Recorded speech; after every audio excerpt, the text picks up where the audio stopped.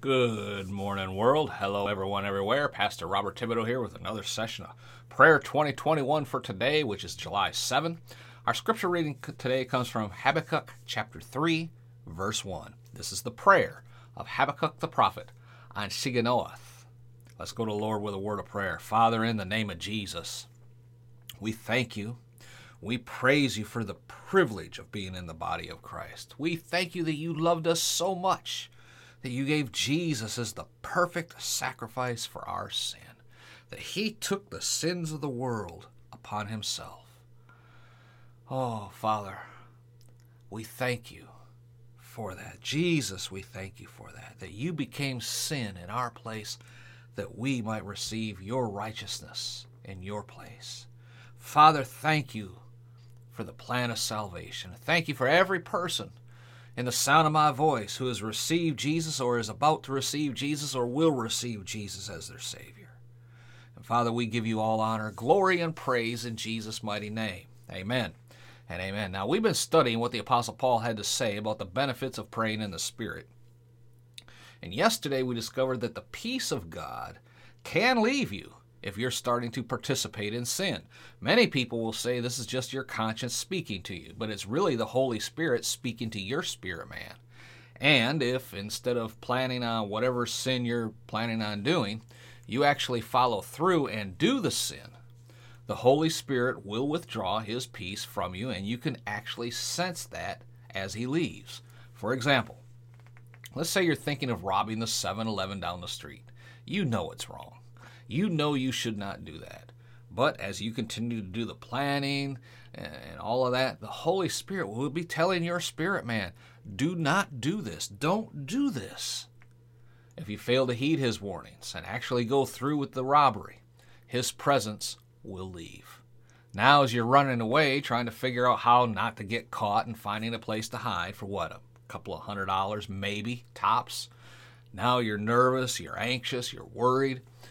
There is definitely no peace there. Amen? The Holy Spirit has left. He's left you.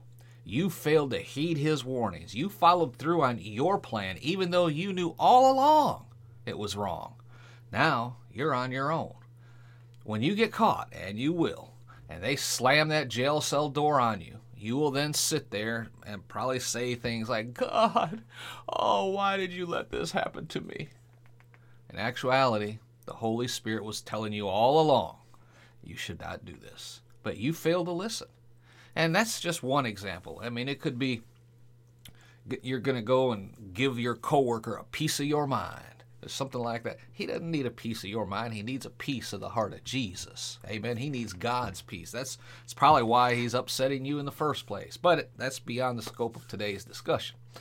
The point I'm trying to say is you knew all along you shouldn't do it, but you failed to listen.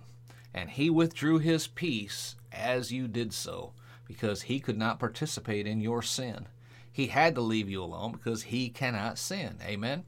Let me give you another example. This one right from the Bible. 2 Corinthians chapter 5, verse 21 says, God made him, Jesus, who had no sin, to become sin for us, so that in him we might become the righteousness of God. Now, without going into a deep theological discussion on this verse, because it would take way too long for the format of these programs, let me just say this verse means that our sin was imputed or credited to Jesus. That way, his righteousness could be imputed or credited to us. Amen? That's basically what this verse sums up. Now that we've established that, let's move to the next verse I want you to see, and then we'll close. In Matthew 27, verse 46, Jesus, who's always been God as part of the Trinity, is on the cross. The sin of the world has just been imputed to him, and the Holy Spirit has left.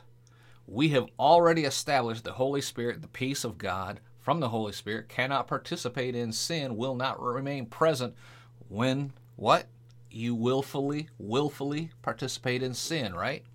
Well, here Jesus willfully took the sin of the world on himself. That's what made him the perfect sacrifice. He had never sinned and was not deserving of any type of punishment. He was not deserving of the absence of the Father in his life. But at that moment, not only did Jesus receive the sin of the world imputed to him, but he felt for the first time ever since eternity initiated everything, the absence of God in his life, in his spirit man. He was now totally alone, facing what no other human being had ever faced before. And that was the sin of the world and the punishment for that. How shocking that must have been. And in an immediate response with what he was confronted with, what it will be like for unbelievers to experience the absence of God. And he shouted out, my God, why have you forsaken me? For this was the moment when God left him totally alone to bear the entire pain, the shame, and the loss of God's presence. He had never anticipated the horribleness of what that was going to feel like. And it had to have been terrible. And it will be absolutely terrible for every person who has not been born again. That is a horrific thought, facing all of eternity like that. I want to pray for you right now. If you've never received Jesus as your Lord and your Savior, think on what we just discussed and just shared. And pray this prayer of salvation with me. Father, in Jesus' name, I come to you this day, a sinner, facing a horrible, horrible future. But Father, I thank you and I praise you that Jesus did this for me, and that through him I can have the forgiveness of my sins and the gift of everlasting life. Father, I thank you for the forgiveness of my sins. Jesus, I thank you for doing this for me. And now, Jesus, I receive you as my Savior. I receive the forgiveness of my sins. I receive the gift of everlasting life. And I want the presence of God in my life. I want you in my heart. I want the presence of the Holy Spirit and the peace of God that passes all understanding to come upon me. And thank you, Father, for that. Thank you, Jesus, for that. Thank you and welcome, Holy Spirit, in my life. And I give you honor, glory, and praise in Jesus' name.